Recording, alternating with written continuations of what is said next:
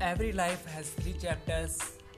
When we are young, we take so many things for granted with the belief that time will help us adjust in life.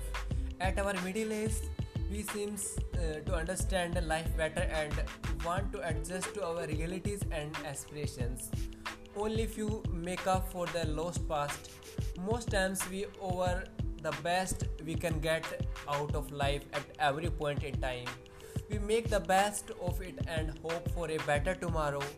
When our bones are weak, we look back and see lots of things we have had the opportunity and privilege to do but missed because of factors we may or may not be able to explain. When we are weak, we desire a repeat of some parts of our past and wish we can do what we left undone. The best is to have no regrets but make reference to do it for others to learn. We are full and filled with anecdotes that can make life better for the posterity.